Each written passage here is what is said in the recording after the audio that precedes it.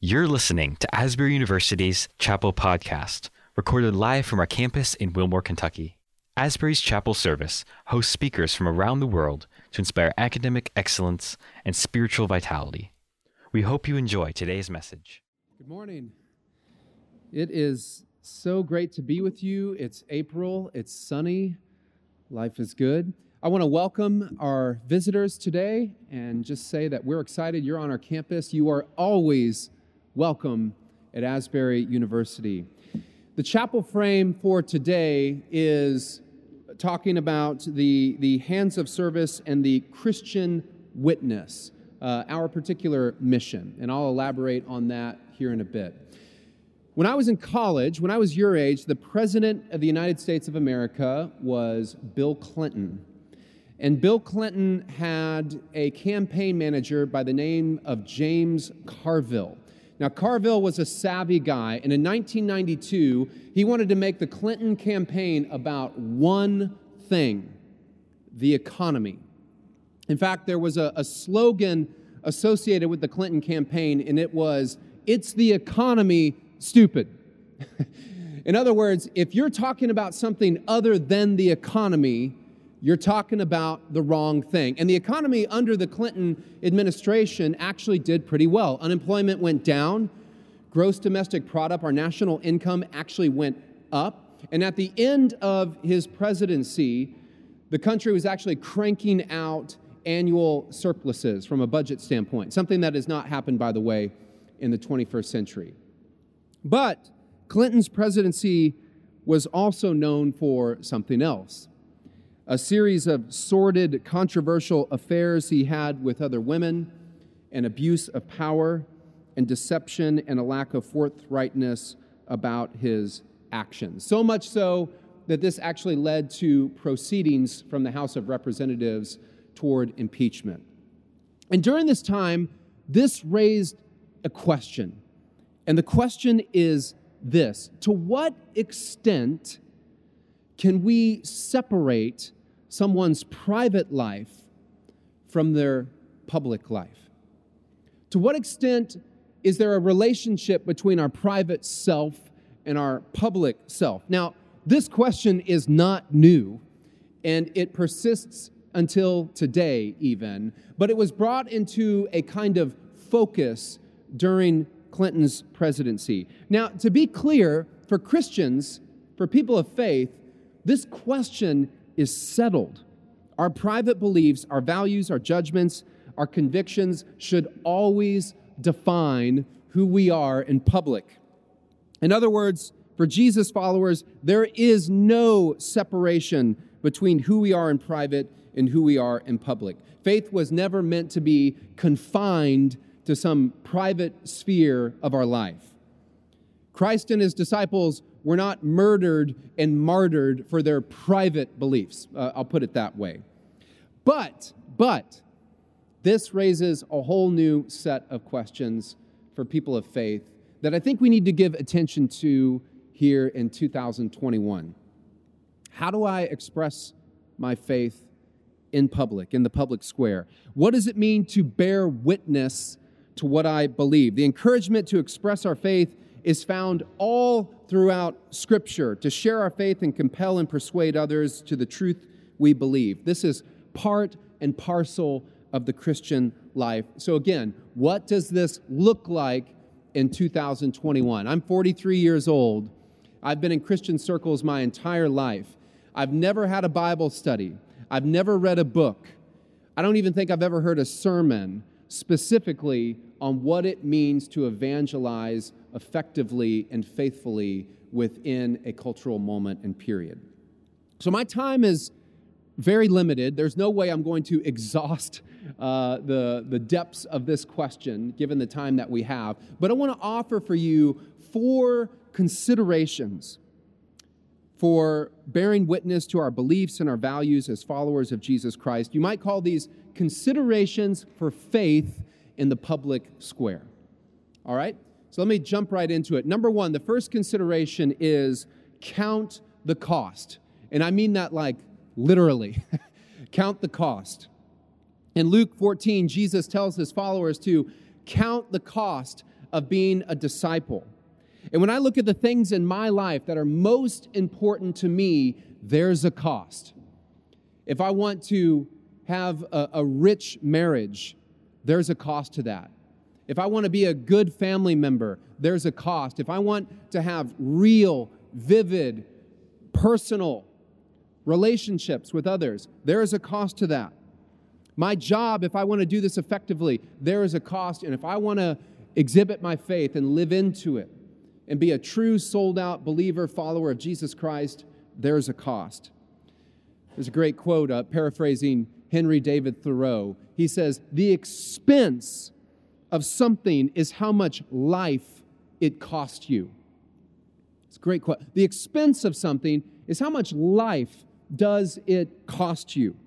Now, I'm going to say something bold here. It might come off as judgmental. It might sound harsh, but I hope you receive it in the right spirit. And I've said this before from this pulpit. I never say anything out to a crowd that I don't say to myself. But here it is.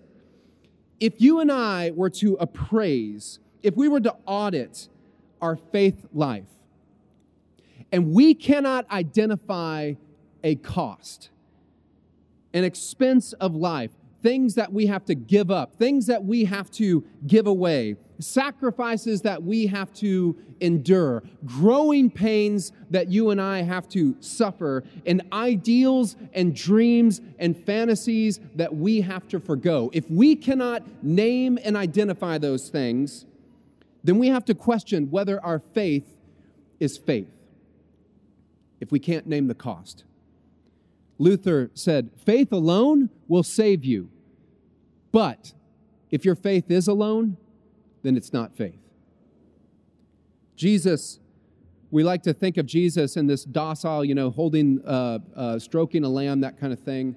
But Jesus has a lot of inconvenient statements throughout Scripture. He says, "Whoever does not carry their cross and follow me cannot be my disciple." He says, "Narrow is the way." He says, "None of you can become my disciple if you do not give up all of your possessions." And he says, "Lose your life." Cost. The expense of something is how much life it costs. Christian Smith and Melissa Denton are researchers, and years ago they were doing a study on the spirituality of youth and young adults. And you may have heard this expression. It's been used a lot. They summarized it as moralistic, therapeutic deism. What do people believe about God and spirituality? It's moralistic. You should just be good. And in the grand scale of your life, your good acts should outweigh your bad acts. And it's therapeutic. God exists to make me feel better. And deism. God is not actively involved in our life. He is tucked into the corner of the universe, ready to come and assist if we need it, but otherwise not involved in our day-to-day operation. Melissa Denton says, "What youth appear to believe is that religion is about God responding to the authoritative desires and feelings of people." Authoritative desires. In other words, a God that does not demand anything from me. So the first and perhaps most important consideration for you and I when we think about faith in the public square is that following Jesus Christ has a cost, and the cost is everything. But, remember Matthew 16:25, Jesus says, "Those who lose their life for my sake will find it." Real life, the abundant life, the all-around life, the complete life. Paul says, taking hold of the life that really is life. There is a great cost to our faith life, but the cost is worth it. Number 2, people don't want to hear my arguments, and they don't want to hear your arguments. They want to see our life. Propositions today are no longer enough. And what I mean by that are these rational statements, logic, discourse. Now, I'm an educator. I love those things, but that is no longer enough when it comes to bearing witness. Have you seen the bumper sticker? I've mentioned this before. Christians are just like you, but forgiven. Nope, that's not going to cut it today. I've heard people say to others, show me someone who lives the holy life. And the response is, I don't need to show you someone. I don't even need to live holy myself because it's in the Bible and that's all the evidence that you should look for. That's not enough today. That's not enough anymore. This do as I say, not as I do theology, that won't cut it today. Rather, here is the issue before us today. Does your life, does my life point to Jesus Christ? Flannery O'Connor says, you shall know the truth, and the truth shall make you odd. Am I odd? Do people look at me and say, boy, I can't figure out Kevin? Are you odd? Because we follow Christ. Are your actions explainable? I love the definition of sanctification by Stanley Hauerwas. He says, sacrifice and service that cannot be accounted for on the world's terms. It doesn't make sense to them. Another issue, are you easily categorized? Can someone put you in a box? I was at a conference one year, and at the conference, I was asked on a piece of paper to name my political affiliation. I thought, oh, this will be interesting. I wrote, I am a post-liberal, narrative communitarian, bleeding heart conservative with Anabaptist sympathies. And I had this fantasy that someone was shuffling through papers and they would come to Kevin Brown and say, what? What in the world? And I say, amen. What in the world? Because if we are citizens of the kingdom of God, we're not easily categorizable. Categorizable, yes. We cannot be categorized. I'll put it that way. Are you clamoring to be more like Jesus, where your motion accords with God's will? It's a John Wesley phrase. Where you seek to compel others, not simply with propositions, but to use another Wesley phrase, to compel them with all the violence of love. Who do you love violently? And do you love someone you don't know violently? Do you love an enemy violently? Someone that doesn't even love you back, even someone that may hate you. Are you seeking to live above reproach, but are you eager and willing to make amends the moment you cross the line of spiritual integrity? Are you asking, how close can I get to the world? Or are you asking, how close can I get to God? Where you ask, not what is permissible, but what is beneficial. Not what is in my best interest, but what is in the interest of others. Not about my rights, but about the edification of the community. Are you furnishing your mind in a Philippians 4:8 manner? What's true, honorable, just, pure, pleasing, commendable, excellent, worthy of praise? Are you learning not just to listen, but to hear, to really hear? Reverend Jodoff is here, and on her recent birthday, I said, Esther, the best thing I can say about you, among many other things, is you don't simply listen, you hear. That's a great compliment to give to someone. Do you hear? Do you eat the book of Scripture, as Ezekiel 3:1 says? And is it sweet like honey in your mouth? Are you practicing quiet reflection, introspection? And are you in community with others, and not just community where you're friends, but the kind of community where they have permission to speak into the habits and practices of your daily life? That's real community. Again, people are less inclined to your arguments. They're already bombarded with opinions. They're less compelled by mere logic. They want to see your life. Does it work? Because in 2021, Asbury, seeing is believing.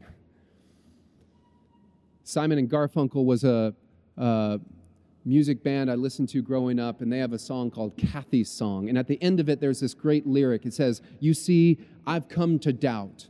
All that I once held is true. I stand alone without belief. The only truth I know is you. Great lyric. Because what they're saying is, I am doubting everything. I don't have truth anymore. I don't have anything to believe, but I see truth in a person.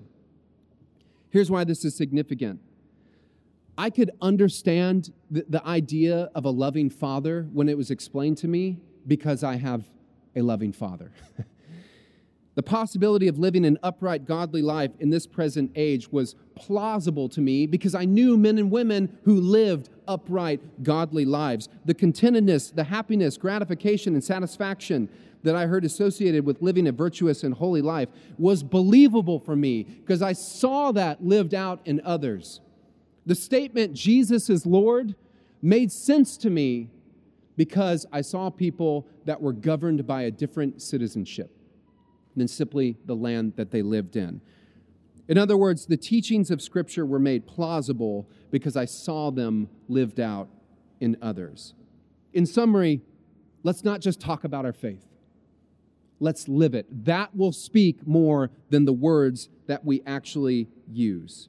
Our actions are what give purchase to our words. It funds the vocabulary of the statements that we use. Otherwise, it's just hollow. Otherwise, it's vacuous. Otherwise, there's nothing there, and the world will look upon us and just say, I don't believe you. Third, look for cracks. Here's what I mean by that. Leonard Cohen, in his famous song, Anthem, the refrain is, ring the bells that still can ring. Forget your perfect offering. There is a crack in everything. That's how the light gets in. There's a crack in everything. That's how the light gets in. In his commentary on Charles Taylor's famous 20th century book, A Secular Age, the philosopher Jamie Smith describes an era where people of faith are nevertheless embedded in an environment that is overwhelmingly secular. I'll just say this, the cultural capital that has buttressed religious institutions in years past will not exist in the days ahead the way it has in the past. And yet, Smith says, those who reject the transcendent cannot shake a prevailing sense that there is something more than the flattened, disenchanted material reality propagated by natural or strident naturalists or the likes of the new atheists.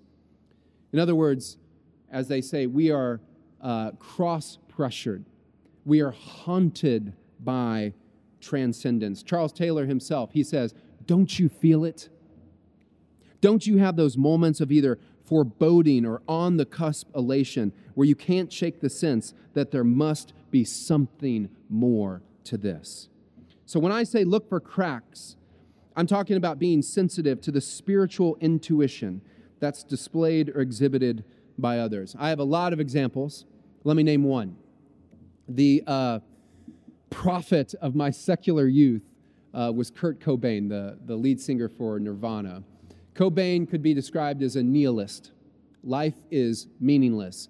And life is painful. Life is meaningless. He went on to tragically take his life through suicide. And families were so worried about Cobain and this kind of grunge rock out of Seattle, and that's bad, and I understand all of that. But after his death, I remember a movie came out called About a Son. It was a documentary. And Cobain says this. He says, I used to think when I was young, I was adopted by my mother because they found me in a spaceship from a different planet. And every night I used to talk to my real parents in my real family in the sky. I knew that there were thousands of other alien babies dropped off, and they're all over the place, and I've met quite a few of them. It's just something I like to toy with in my mind. It's really fun to pretend that there's some special reason for me to be here. I feel really homesick all the time, and so do all the other aliens. Not only have I had the chance to come across a handful of other aliens throughout the rest of my life, eventually, one day, we'll find out what we are supposed to do. Charles Taylor, when he talks about bearing witness in a secular age, says, I don't think you can simply talk others into it. Something has to touch them.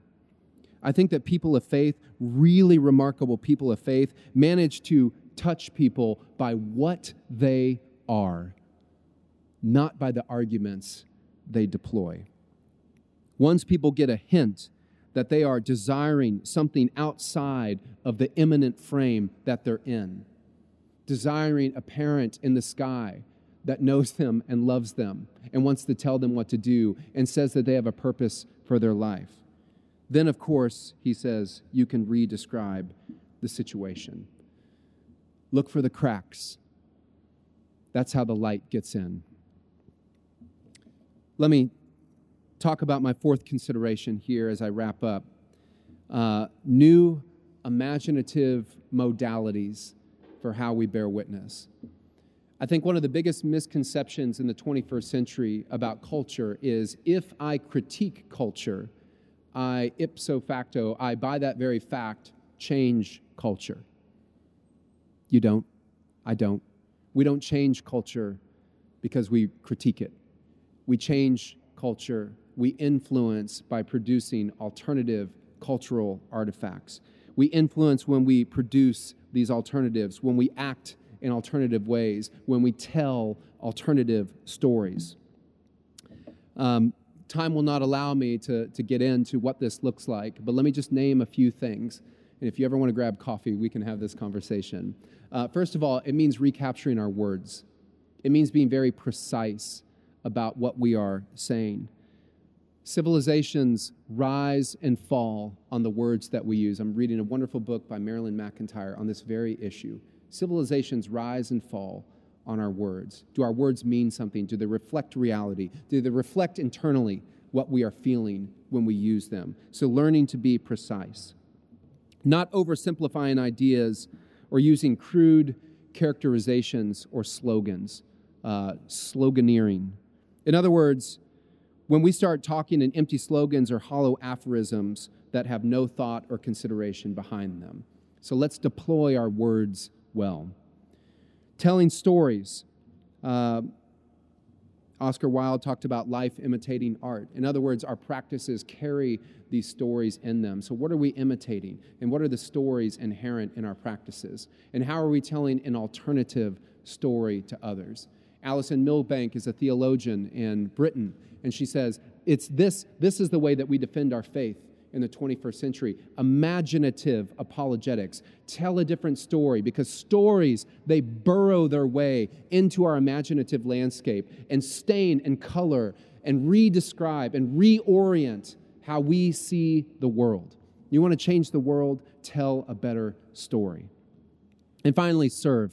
I love this in 1 Peter where he says, who will criticize you for doing good? Who will criticize you and I for serving? Especially serving people that may not like us. Adding value, edifying the community, finding ways to serve, as Christ did.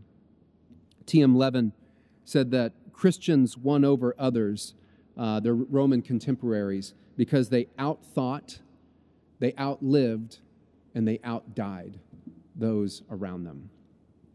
Let me conclude. The scripture for this time was, I chose 2 Corinthians 3. Paul says, are we beginning to commend ourselves again? Surely we do not need, as some of you do, letters of recommendation to you or from you.